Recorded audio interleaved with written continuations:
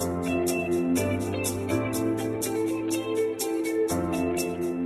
is brought to you by SWE Advance, supporting the recruitment, retention, and advancement of women in engineering through career resources, professional development, and one-to-one networking opportunities.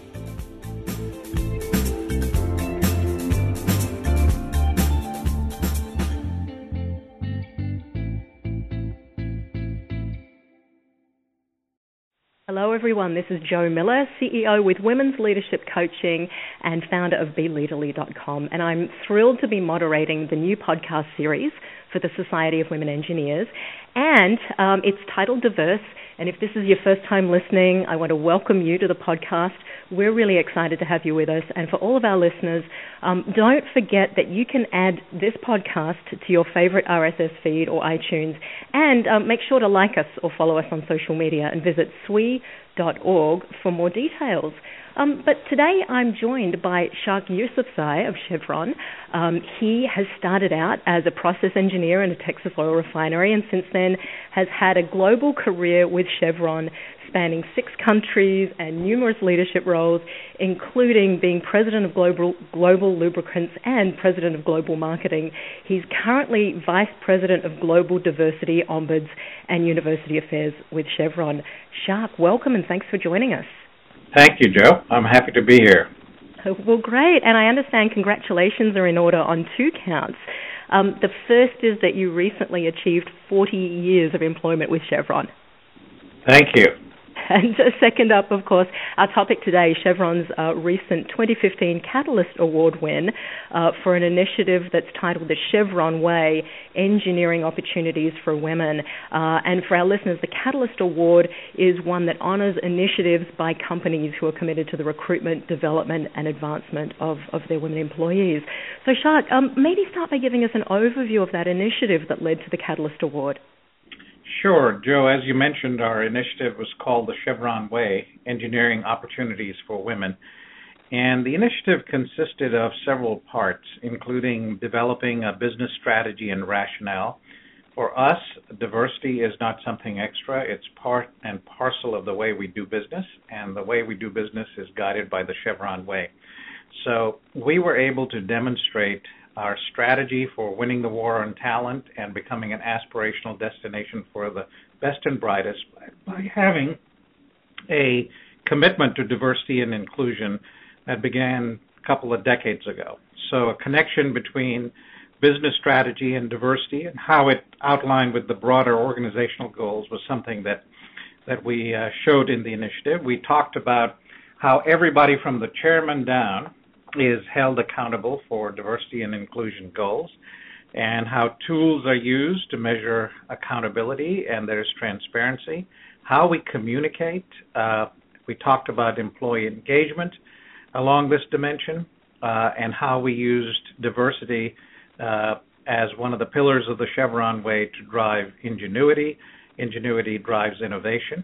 And finally, what were the measurable results? So it was all of those things encapsulated in the Chevron Way that led to the Catalyst Award. Terrific. I'm especially interested to learn more about those measurable results too, but perhaps you can give us some greater insight into a couple key elements of the initiative, maybe some things that you're especially proud of. Well, one of the things that all of us realize that operate in the corporate world is that you treasure what you measure.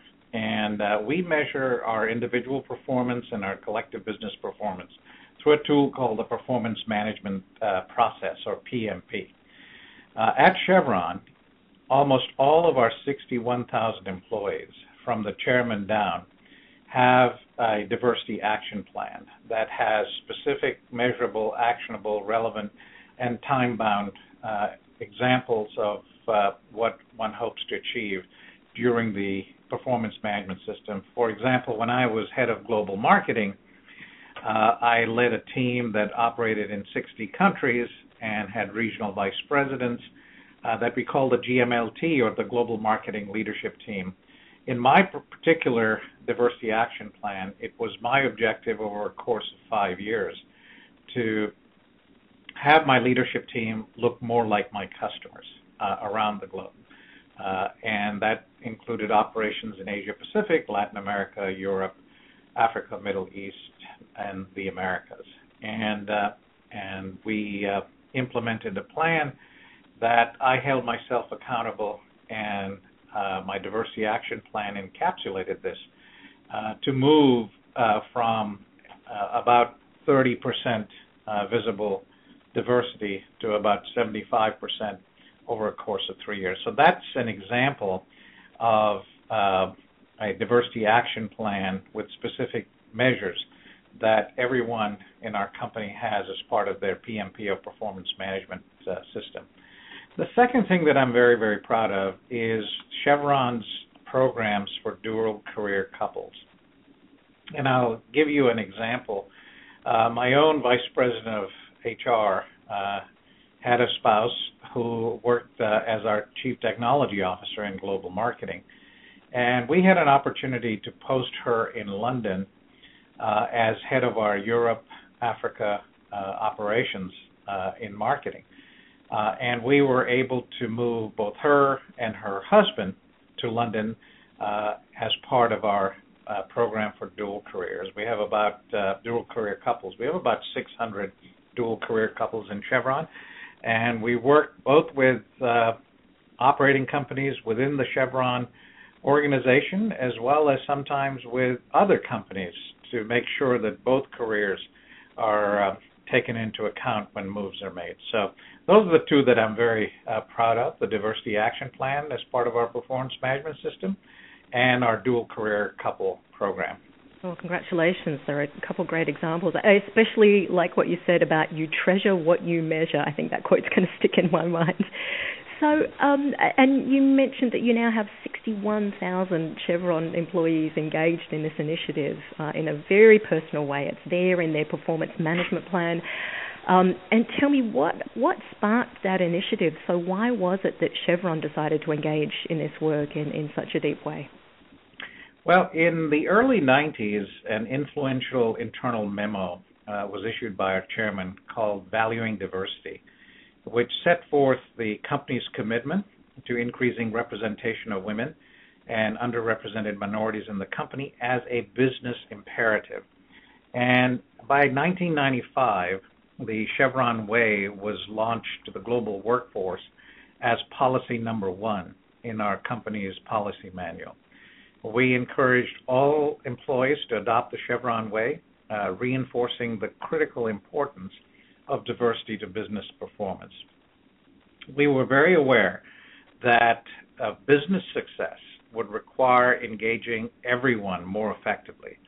So the Chevron Way was set in motion to ensure a more diverse leadership pipeline and to advance women to positions of greater influence. And it was not because it was an altruistic thing or the right thing to do, which it certainly was, but it was actually how you drove business performance. Because we were a firm believer that from diversity comes ingenuity, and from ingenuity comes innovation, and it is through innovation that you outperform the competition. So diversity was part and parcel of our business strategy from day one. That's terrific. In fact, I'm reminded of our earlier conversation, and I might quote something you said then, which was that you can't cost-cut your way to business growth. You can really, and you can't spend your way to business growth. You can really only innovate your way there. So I hope it's okay to share that comment with our audience. Absolutely. Yeah, and so then what specific challenges do you see Chevron currently facing regarding women in engineering, and then what are some of the ways that the company is responding to those challenges? Well, as members of SWE know, while the enrollment of women in colleges and universities in the United States has reached a point where almost 56% of all college graduates are women, the enrollment of women in engineering peaked in 2004 at about 24%, and it has dropped 50% to about 16%. And so one of the issues that we and other companies that employ large number of engineers face is this rapidly declining supply of women in engineering. And we are actually recruiting at more than what you might call our fair share, because we are getting about 25 to 28% women through our college recruiting cohorts. But it is a fundamental problem that has to be addressed, the problem of why women are not going into engineering, and in fact, the enrollment is dropping. And the way we are addressing that is through several fronts. We're encouraging STEM education. We've announced approximately $300 million in STEM education over a period of time. That has projects like Project Tech Bridge, which allows high school girls and junior high school girls to get familiar with engineering, develop a mentorship program with and role models within our company and other companies. We're encouraging more engagement with SWE chapters at the 100 colleges and universities we recruit at. We're engaged in conversations on what is the root cause of women not going into engineering, and in fact the enrollment declining, as I mentioned earlier. And it's very, very important for us to understand what the root cause is. It's probably not one root cause, but a large number of them. And so we're engaged in K through 12 STEM education that is targeted to underrepresented minorities and women, to encourage more of them to go into particularly engineering fields. We are engaged in our colleges and universities there is a problem of retention of women in the schools of engineering, and we are also engaged in the community college level to get more women into the STEM field, but particularly in engineering. This is something that really needs to be addressed because it is an issue that somehow gets lost in the overall conversation of women in STEM. The critical issue is why the number of women in engineering is continuing to decline. Yeah, I think we all share your concern and are eagerly waiting to hear more about the outcome of those initiatives. I wanted to just back up a moment here as well, because I know that you have some terrific women at Chevron. In fact, part of the impetus for the Chevron winning of the Catalyst Award was, in fact, the Women's Network at Chevron. Could you tell us a little more about how that came about? Yes, the Women's Network is one of our largest networks. It has members in approximately 60 countries, and it has close to 5,000 members, 10% of whom are men. The Women's Network has also many special interest groups, including the Network of Executive Women. We have a network of earth scientists that are women. We have a network of what we call in our vernacular petrotechs. These are petroleum engineers, civil engineers, mechanical engineers, chemical engineers, and earth scientists that have a special interest group. We have a network of, within the Women's Network, a special interest group of women in IT. And all these special interest groups and the Women's Network came together and said, this is, winning the Catalyst Award is something that could be used as a recruiting tool. It does position Chevron as an aspirational destination for women, particularly women engineers and earth scientists. And it is through that engagement that we actually began the process of applying for the Catalyst Award, and were successful in winning it. Terrific. And so going back a number of years when Chevron first began this diversity journey, the one you've described earlier, what were some of the issues that were faced back then? Well, one of the things that we faced, and we combated it by saying this is not something extra.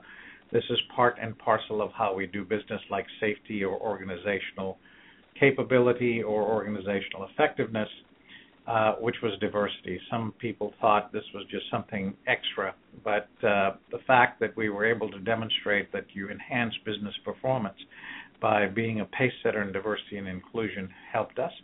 Another that was unconscious bias. So at the beginning of every professional development committee meeting, which selects candidates for open jobs, we conduct unconscious bias training. The good news about unconscious bias is that if you're aware of it, you can overcome it. So those were some of the things that we faced and were able to overcome. Thanks. And is there something that you've personally learned through this process? And if so, what's been the most important learning for you? Well, the engagement of employees is extremely important, and we're very blessed in our employee surveys. I think most companies do biannual employee surveys, some do annual employee surveys, but our employee engagement index is somewhere north of 92%. Which is amazing because high-performance companies are around 87%. And engaged employees give you incremental effort, they create innovation, they're energized, and they lead to high performance. So employee engagement is very important, and we feel that engaged employees are our biggest asset. That's great, and the numbers are amazing, so congratulations on that 92%. So as we start to wrap up now, Shariq, in closing, is there some piece of advice that you'd like to leave us with, perhaps something for other organizations who want to launch a similar initiative of their own? I think the importance of diversity can not be overstressed in terms of its contribution to performance. So I would advise other organizations to not think of diversity as an extra, but part and parcel of your business strategy, and in fact the imperative that is absolutely necessary to drive innovation, which will drive business performance. So think of diversity not as an extra, but as part and parcel of your business. Well said, and thank you for joining us, Shariq Yosufzai of Chevron. It's been a great conversation. Thank you, Joe. So thanks again, everyone, for listening. We've been speaking with Shariq Yosufzai of Chevron about Chevron's diversity initiatives and their recent winning of the Catalyst Award.